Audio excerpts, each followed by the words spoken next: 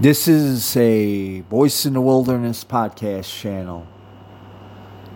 This is, if you're in the States, a really early morning edition.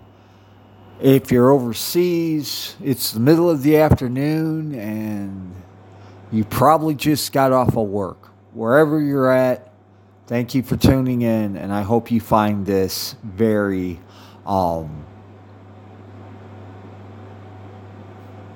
edifying.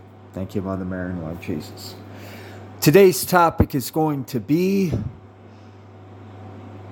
the importance of purity of your soul and the purity of your intentions.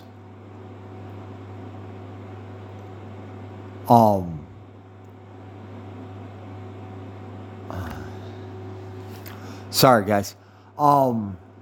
The purity of your intentions and the purity of your soul when seeking closer union with our Lord and His Blessed Mother. But first, the prayer.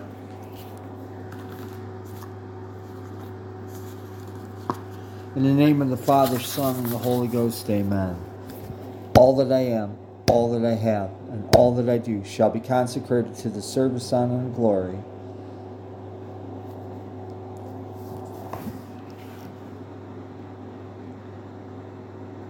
and exaltation of the Immaculate Heart of Mary, the Sacred Heart of Jesus, and the Heavenly Kingdom. In Jesus' name I pray. Immaculate Heart of Mary, please pray for us. Sacred Heart of Jesus, please pray for us. In the name of the Father, Son, and the Holy Ghost, amen. I apologize, guys. Just try to be patient. So, the topic at hand, and it was something that, it was an inspiration that hit me not too long ago.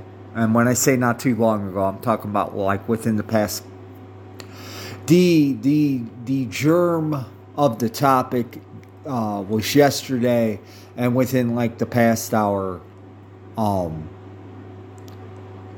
how I was going to approach it inspired me. So, to my long-term listeners, you may be familiar with the theme. One of the themes of this podcast is the spiritual life, spiritual combat, what have you. For my newer listeners, if this is the first episode you're listening to, go ahead and listen, and if it edifies you, or at least it plants a interest in you, just listen to my other episodes. I've got 2 podcast channels. They are in the podcast description on whatever platform you're listening to. If they are not, please let me know, and I will try to point you in the right direction. Here we go. So, a lot of people are... Let me go back. To my long-term listeners, I always hammer home mortifications. And the aspect I hammer home the most is how that mortifications gets you more and more detached from the things of the world. If you're eating less, you're less attached to food. If you give up alcohol, and I'm not saying getting drunk, I'm just saying have the social drink or drink before going to bed. If you give that up as a mortification, then you're less I don't want to say dependent, because that's not what I'm looking for, but you're less attached to the alcohol. Let's just say you like a good scotch. You're less attached to the scotch or the beer or the wine. If you give up video games, same thing. whatever it is that you give up for the love of God, I hammer home that this helps detach you from the world, which turns your attention to where it should be, our Lord and His Blessed Mother. But there's another aspect of this, to mortifications. In addition to detaching us from the world and bringing us closer union to our Blessed Mother and our Lord, it helps purify your prayers. One of the reasons for mortifications is that, and I've mentioned this in previous episodes, one of the reasons for mortifications is that there's a lot of junk inside of our soul. And even true Catholics who are pious and devout, unless they're actual unknown saints, because we don't have a magisterium right now, there's a lot of stuff in their soul that's going on that they're unaware of. Only the saints are truly aware of the things that are going on in their soul. And part of that is holy wisdom. Not only can they see the things that people cannot see about themselves or the world around them, they can see stuff that to a normal person wouldn't be evident. And so when you do the mortifications, when you give up lawful things for the love of God, it helps purify your intentions, because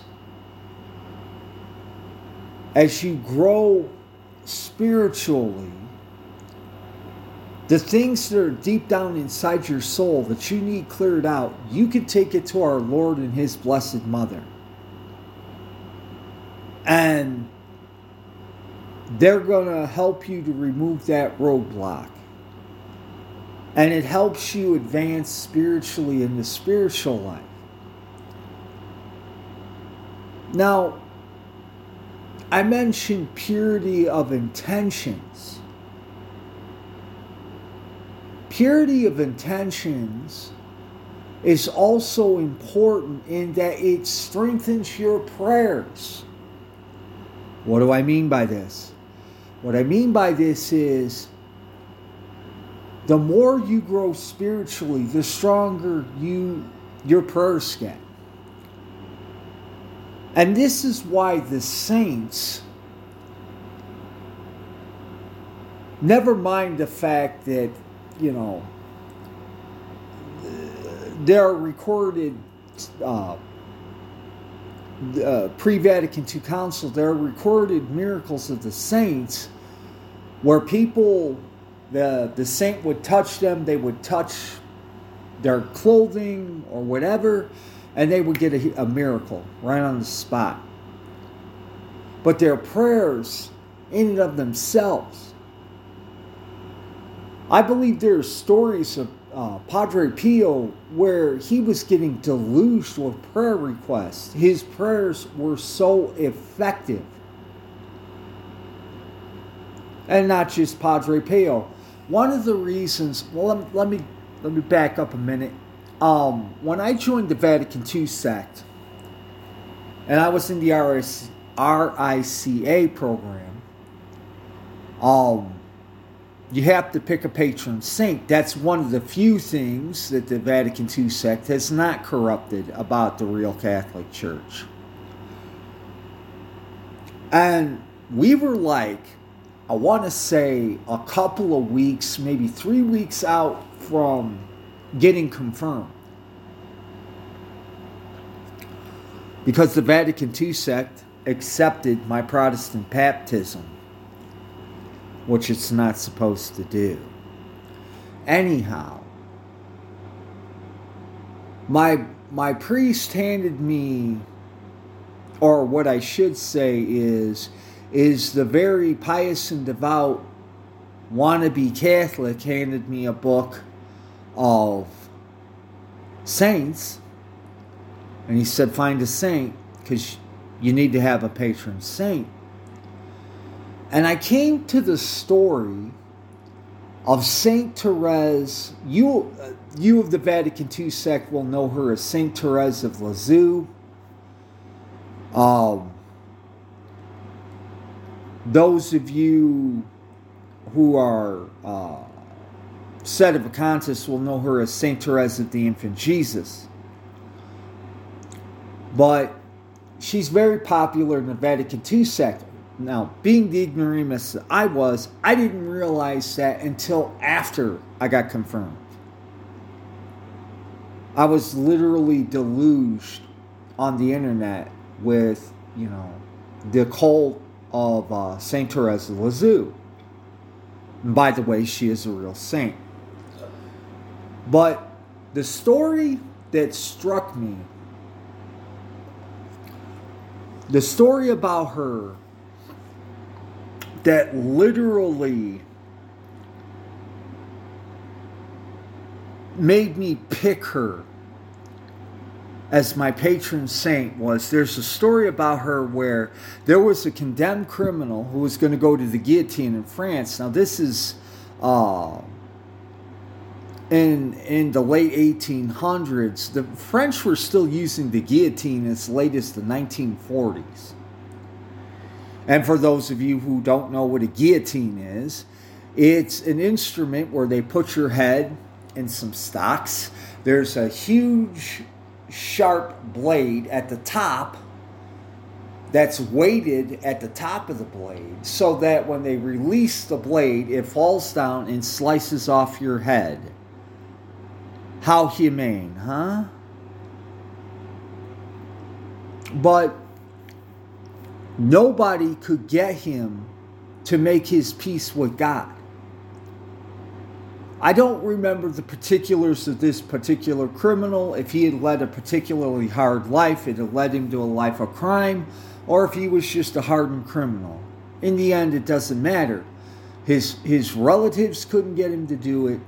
The prison chaplain could not do it, because at that time, France was more or less Catholic.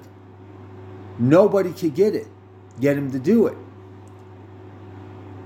And somebody, and I don't remember who it was, and for the purposes of the story, it doesn't matter, brought the case to Saint Therese. And so she started praying for him on the spot. Well,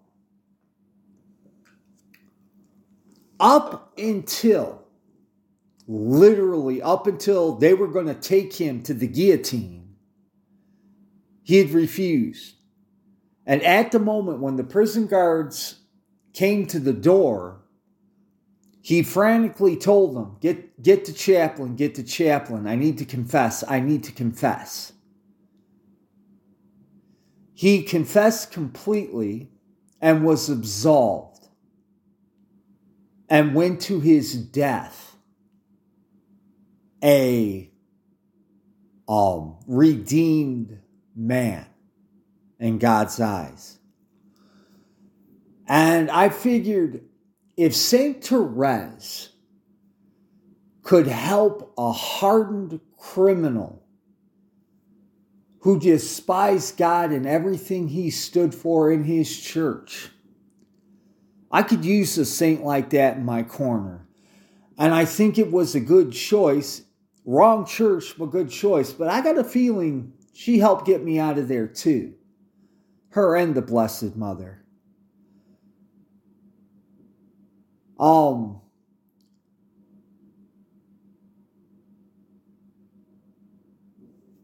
That's the power of a saint's prayer.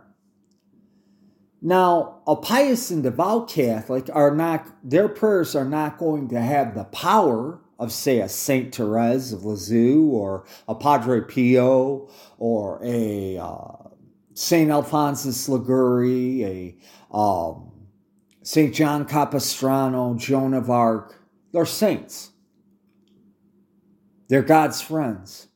You listen to your friends more than a secondary acquaintance who you're friendly with, but they're not close to you. That's why the saints are called friends of God. But I can't stress this enough. Your prayers have more power with our Lord and our Blessed Mother the more spiritually purified you get,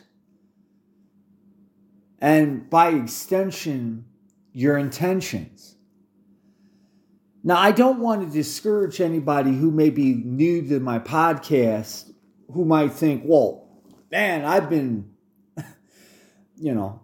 out there in the world, my prayers aren't going to have any effect.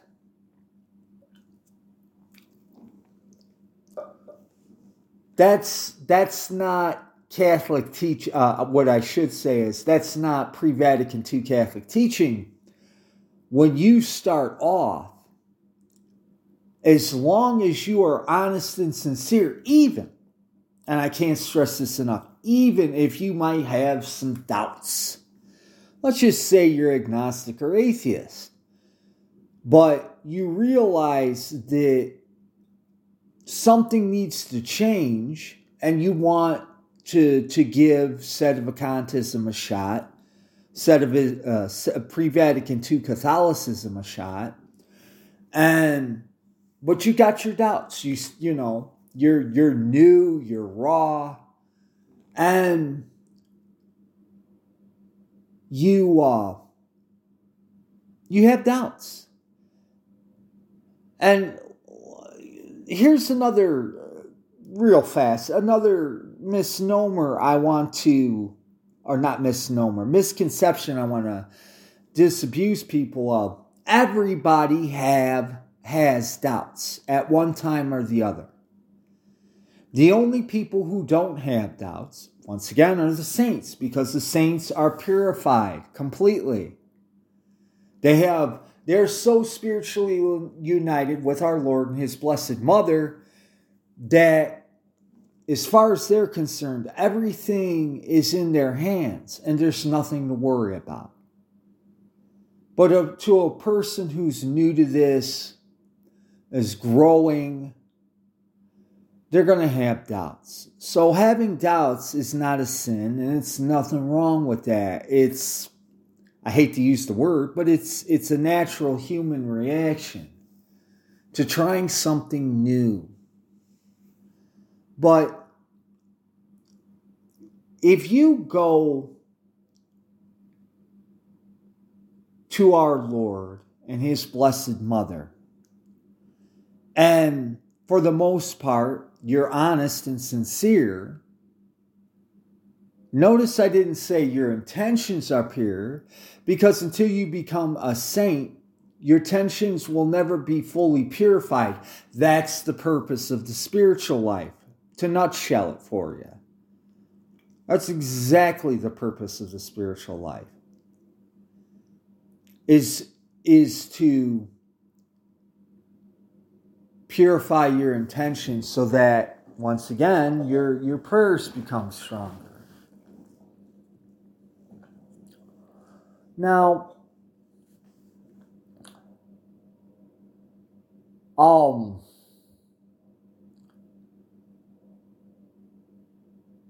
when,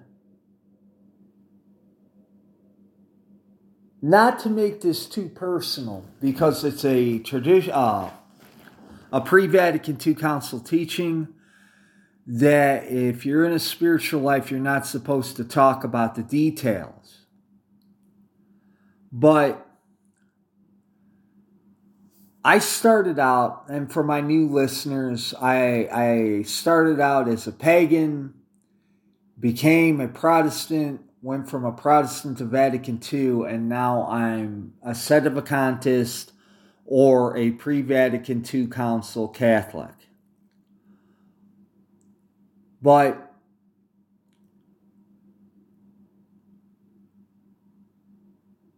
I believe that it was my honesty and sincerity with God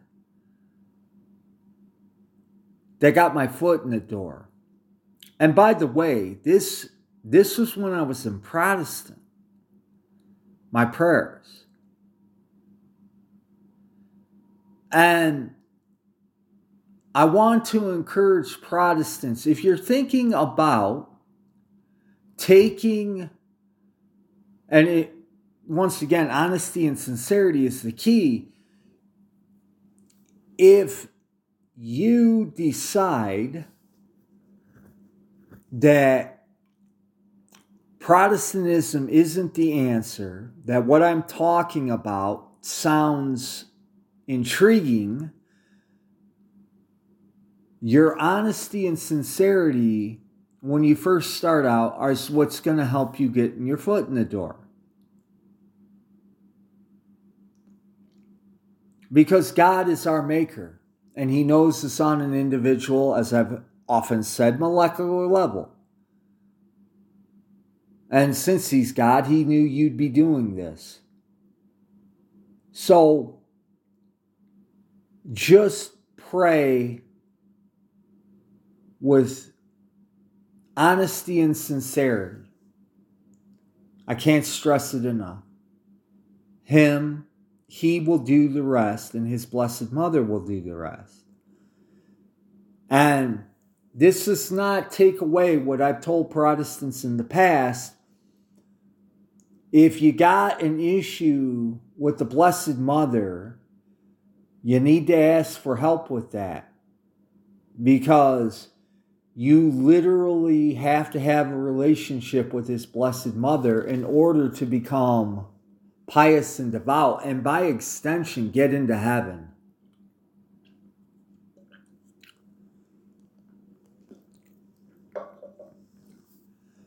But anyway, I believe it was the honesty of my intentions, I'll say the honesty and sincerity of my prayers. Because honestly speaking, the way I even became a Protestant was something bad happened to a loved one, and I made a rash promise to God that if He would help that loved one, I would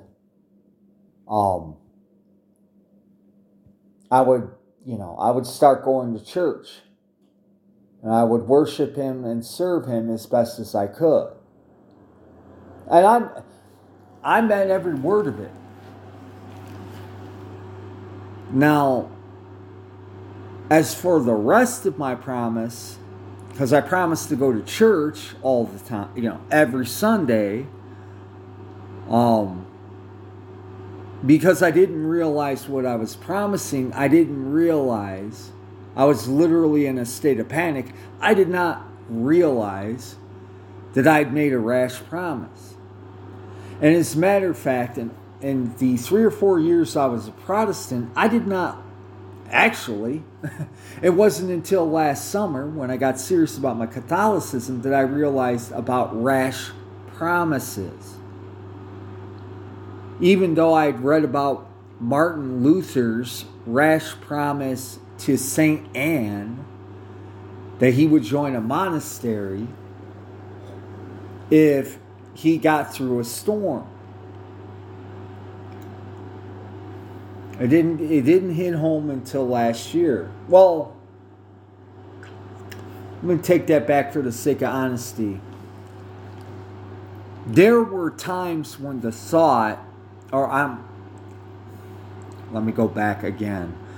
During my Protestantism, not that anyone ever taught it from the pulpit, or for that matter, when I was in the Vatican II sect, about making rash judgments, our Lord and His Blessed Mother gave me the insight that I had made a rash judgment when I promised that I would go to church every Sunday.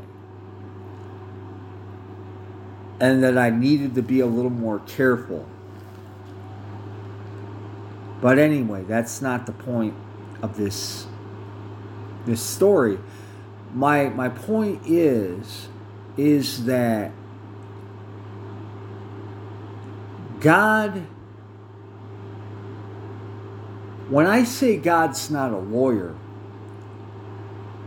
He's not a lawyer, and He's not a drill sergeant, and He's not an executioner waiting for you to screw up so He can kill you and send you to hell. That's another heresy of Calvinism. It denies God's mercy and His love.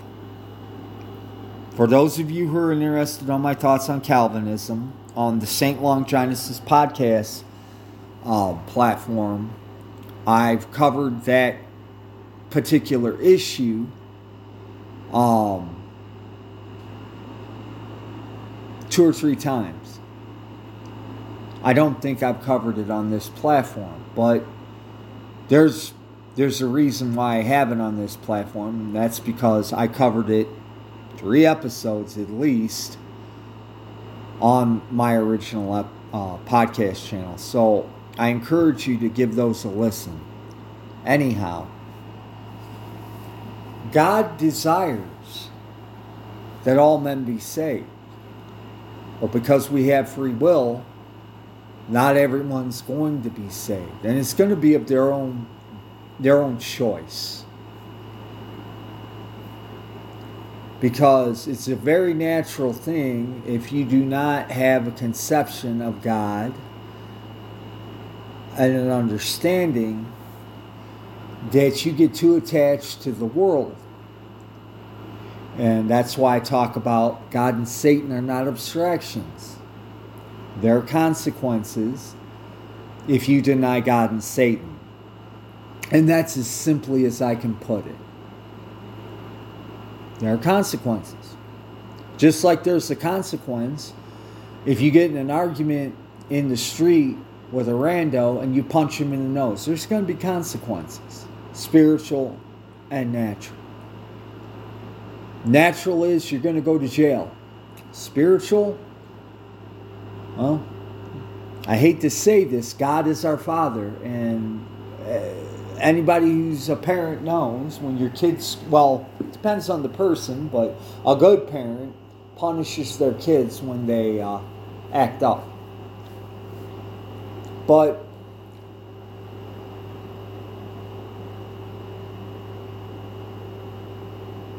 the reason, and by the way, the strength of your prayers doesn't just apply on your level.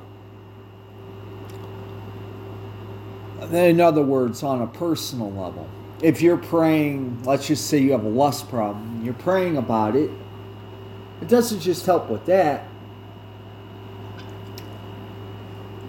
But on a personal level, I'm talking about, as you start getting more pure and your intentions become more pure and your prayers become more strong, when you pray for people, a spouse, your kids, if you're married, if you're single, for a good friend, a best friend, and by the way, when you start growing in the spiritual life, you just don't pray for your loved ones,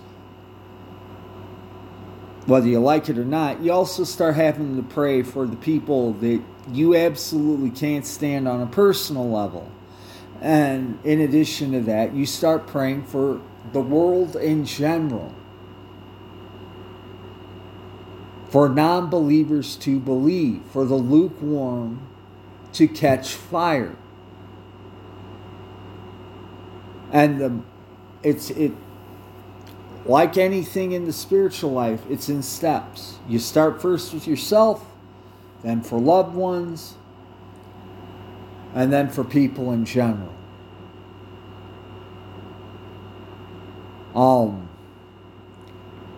And you should pray for people in general. But without... And here's another... And by the way, for those of you who have not listened to the podcast, and I highly recommend that you do, Father Bernard Utley on the Novus Ordo website did it's on Spotify and SoundCloud. He did some podcast episodes with Norvis Ordo Watch, which is a Sedevacantist organization about the spiritual life. He talks about this concept. As a matter of fact, I think that I can honestly claim him through our Lord and His Blessed Mother, of course, as the catalyst for why I started doing this podcast. But he talks about how the concept of even if you're new, and you've got a lot of sin and you've got a lot of habitual sinful things that you do, God's still going to hear your prayers if you're honest and sincere.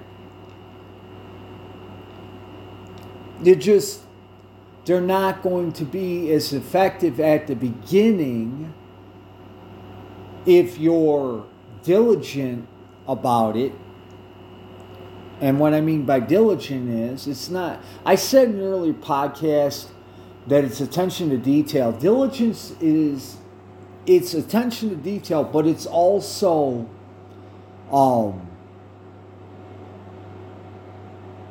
what we say in America, stick-to-itiveness. Meaning, you do it as often as you can. You keep doing it as often as you can till it just, like anything else, becomes a habit. Habitual. Thank you, Mother Mary. It becomes habitual.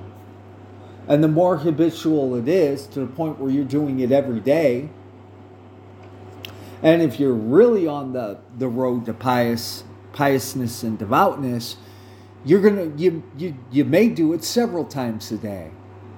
And what I mean by several times a day, I'm not saying that if you're in the middle of work, that you take a half hour throughout the day and pray. Just short, quick little prayers throughout the day. 5-10 seconds. And for those of you who are unaware, I mentioned in an earlier episode about how in the Catholic prayer books, pre-Vatican II of course, they talk about ejaculation prayers, short exclamationary prayers that take less than 10 seconds to say. For those of you who find that humorous, just remember a lot of these prayers were written in the Victorian era, and that was their expression for short exclamatory prayers. They were just short.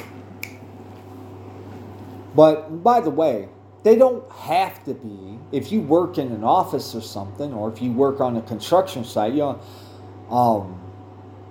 Lord Jesus, have mercy on me, a sinner, out loud. You can do it inside. Matter of fact, given today's climate and culture and society, it'd probably be a good idea to do the prayers inside your head. I can't stress that enough. But it's... And a lot of people, even my co-religionists, don't realize that even in the natural life, they have habits. Let's just say you're a lukewarm Sedevacantist or pre-Vatican II Catholic and you like playing video games. And let's just say you work the morning shift. You're single, you work the morning shift, you work from 8 to 4. And as soon as you get home at 4 o'clock, you throw on your grubbies, you go to your computer or your video game console, and you play video games. for however long you do. Hour, 2 hours, whatever. And it's a habit. Prayer, spiritual reading, the rosary, these are all habits. And by the way, for those of you who are new to my podcast, if you want the link to the Father Bernard Utley podcast on the spiritual life, drop me a line at listener mailbag. The email address is in one of my show notes. I'm sorry, not show notes, podcast notes. It's also in the show notes on St. Longinus' Baptism podcast.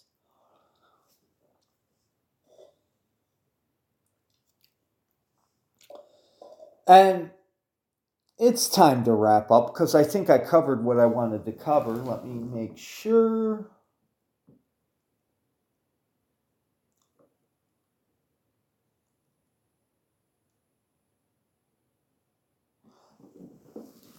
Maybe I'll do a little bit on closer union with God, but I want to get this out here.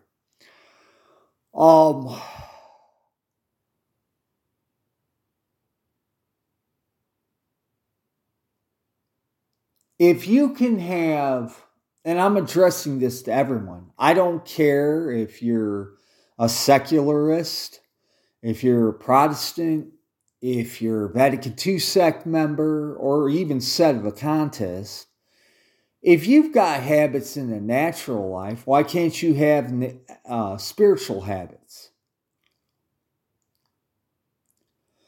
And while I'm on this topic, when I was in the Protestant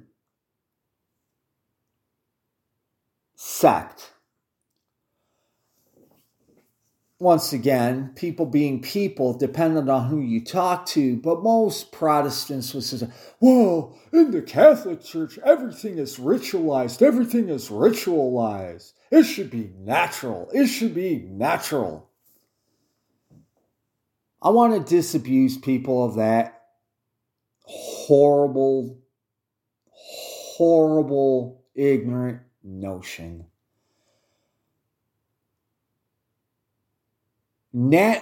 Being natural, if you're trying to love God honestly and sincerely, is the exact thing you don't want to do. The Catholic Church, and I'm talking pre-Vatican II Council Catholic Church, has rituals for a reason.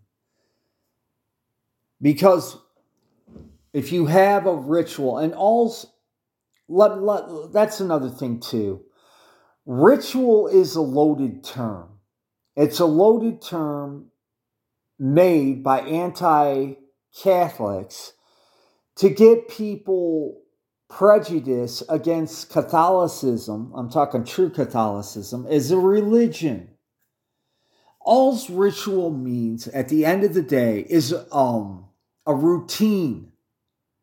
In other words, prior to the Vatican II Council, you could go to any mass throughout the world. You can go to Tokyo, a mass in Tokyo. It'd be the same as the mass in Rome, which would be the same mass in London, which would be the same mass in Chicago, which would be the same mass in Rio de Janeiro, Peking, or for you guys, Beijing, or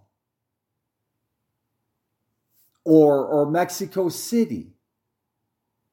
And that mass was performed the same way. There were no deviations. And honestly, I'm going to speak for myself here. Oh, one more thing.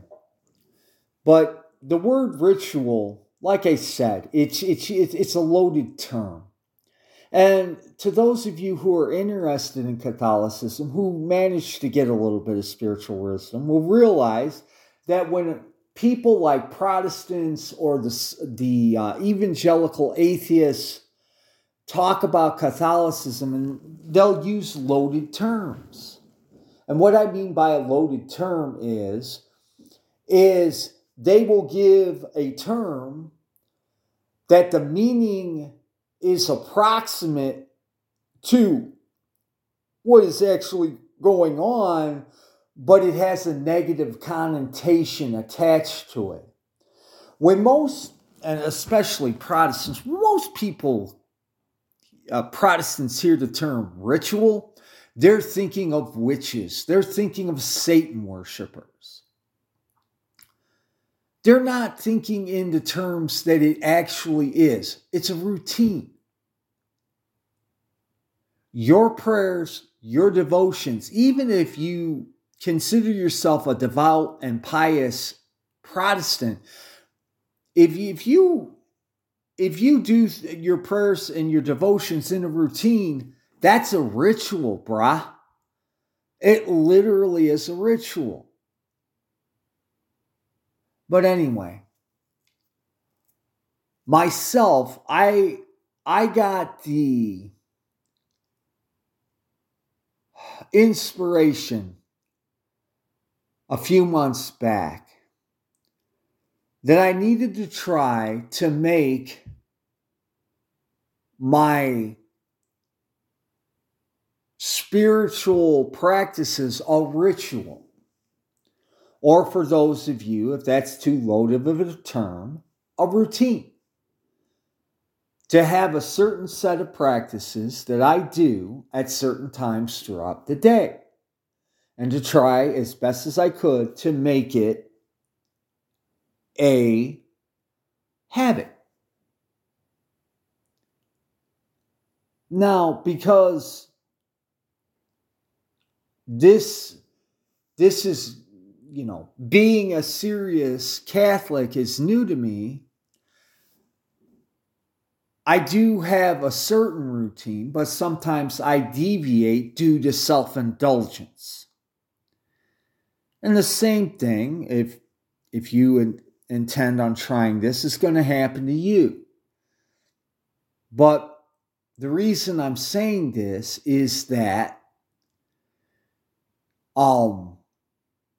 as long as you're trying to make a routine, the more you try to stick to the routine and the more you grow spiritually, number one, the easier it's going to keep to the routine. And as a matter of fact, the more you grow spiritually, you should find yourself adding to the routine.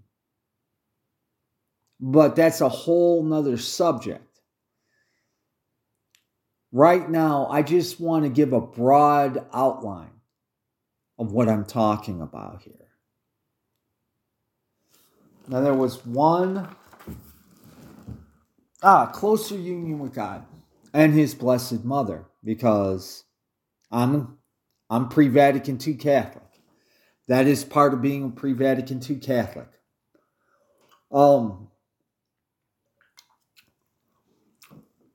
There's an old Frank Sinatra song which they used as the opening theme to the TV show from the 90s, Married with Children.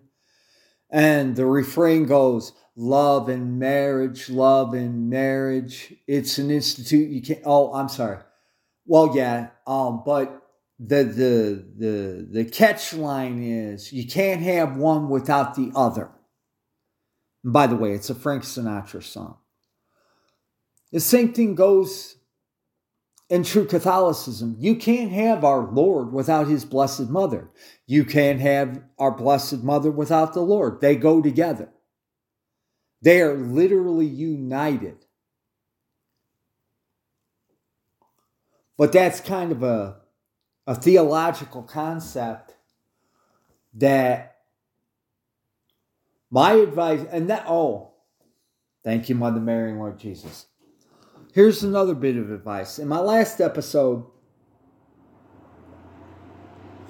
I advised my listeners who wants to attempt this, keep it simple. And what I mean by keep it simple, before you can wade into theology, you got to have a prayer life. You got to have a prayer life, and you have to have some sort of spiritual reading. And because Catholicism, I'm talking about true Catholicism, it's made for individuals. So it doesn't matter what kind of spiritual reading you pick. If it's readings from out of the daily missal, and by the way, don't get the daily missal confused with the Vatican II daily missal. They confused, or not, I'm sorry, not confused. They replaced the true Catholic Mass with a false one, a Protestantized one. My advice is, my advice is first research. If you're non-Catholic, research Sedevacantism. If the concept makes sense to you, if the concept intrigues you, and you at least, and you don't have to be a theologian or a canon lawyer. If these concepts speak to you, my advice is get yourself a pre-Vatican II catechism and start with that. Read that catechism. And once again, anybody with questions, hit me up on my email address. I'll try to point you in the right direction. But read the catechism, pre-Vatican II catechism. And start off with just the knowledge of the catechism. Don't try to decide, well, I'm going to become Sedevacantist, and then start jumping into canon law. Don't start jumping into deep theological concepts. Read your catechism, understand it, and once you understand it, start delving into other areas. Now, I said in a previous episode, I have 4 or 5 different social media outlets. And I try to put as much material out there as I can. But let's just say, you're a non-Catholic, you decide to become pre-Vatican II Catholic. You've read and understood the catechism, whichever one you pick. There are several. But you don't know what kind of spiritual reading you should get.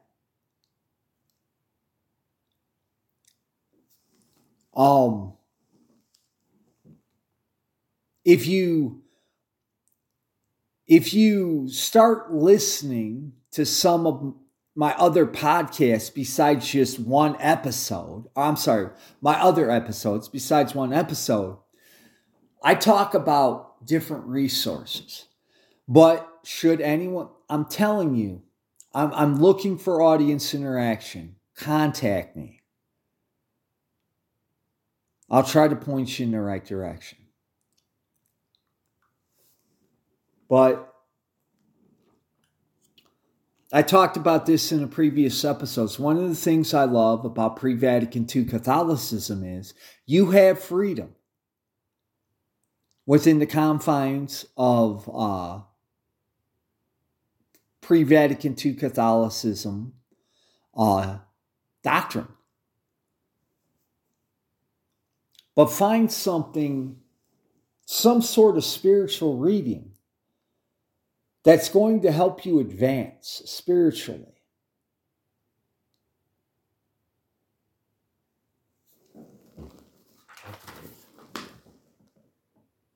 But the purpose of the spiritual reading is to get you thinking less about the things that are going on in the world and more thinking more about our Lord and His Blessed Mother. You know, there's prayers, you should always pray. You should always pray. But in addition to prayer, by the way, that's another thing too. If you're new, if you're absolutely raw, start off just praying. Just start off praying. And honestly speaking, you can't go wrong reading the Bible. Now, one of my criticisms of some of my co-religionists, not all, is that they're biblically ignorant. They're biblically ignorant. I've actually run onto that online.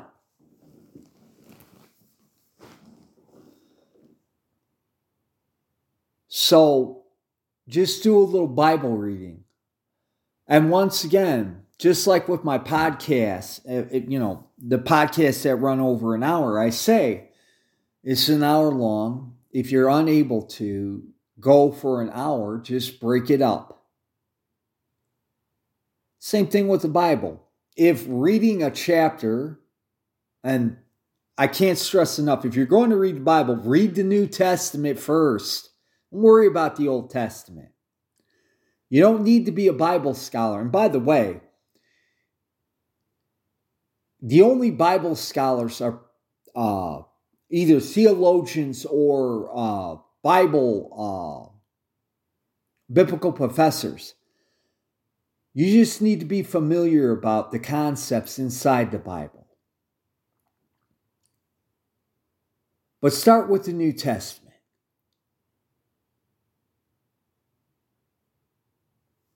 So, if you're going to start with the Bible. But you don't have to read a whole chapter. Read like a paragraph. Read 5 or 10 verses. Leave it at that. And after you do that, just think about what they talked about. And one other thing, if you're going to read the Bible, it is a matter of Catholic dogma. Try to get one with a commentary.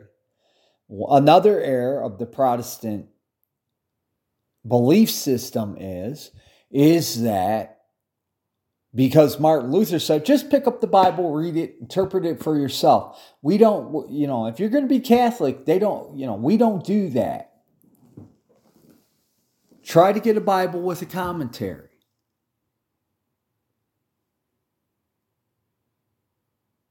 So, I think this is it. Good place to stop.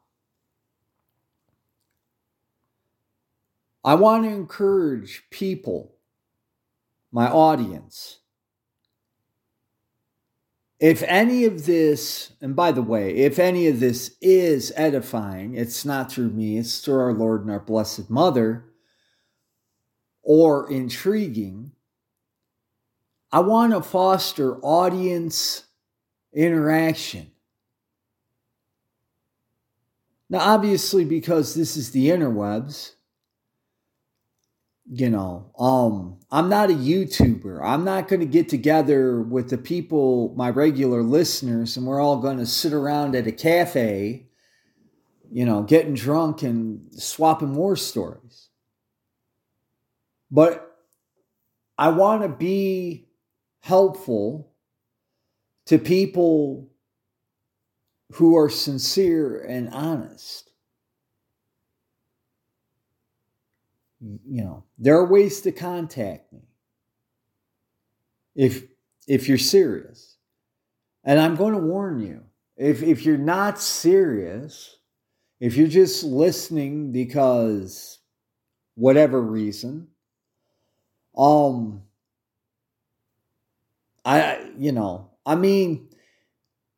when I say not serious, I'm not saying that, well, you're kind of intrigued, but you're not sure. To me, being intrigued but not sure, that's fine. When I say not serious, I'm talking about the type of person who listens to one episode and then moves on to the next thing.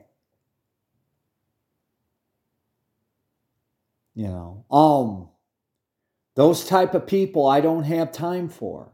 The 10-cent word for that kind of behavior is called a dilettante. And part of modern culture and society is there's a lot of dilettantes running around. So, but I'm not calling my audience dilettantes. I'm just saying, I want to help people who are genuinely interested in wanting to find out about this stuff. So, I truly and gratefully thank you for your time and patience. This ran almost an hour. And I pray for everyone, and I would like to see as many people get to heaven as possible. But the whole purpose of this both my podcasts and my social media is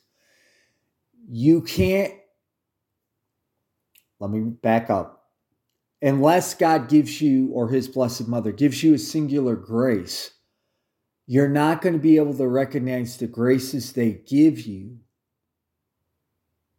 unless you're spiritually wise. So, thank you for listening. I really do appreciate it. And for those of you in the States, good morning. For those of you overseas, have a good night. Thank you for listening. A sincere and heartfelt God bless you. Have a good day. Bye-bye.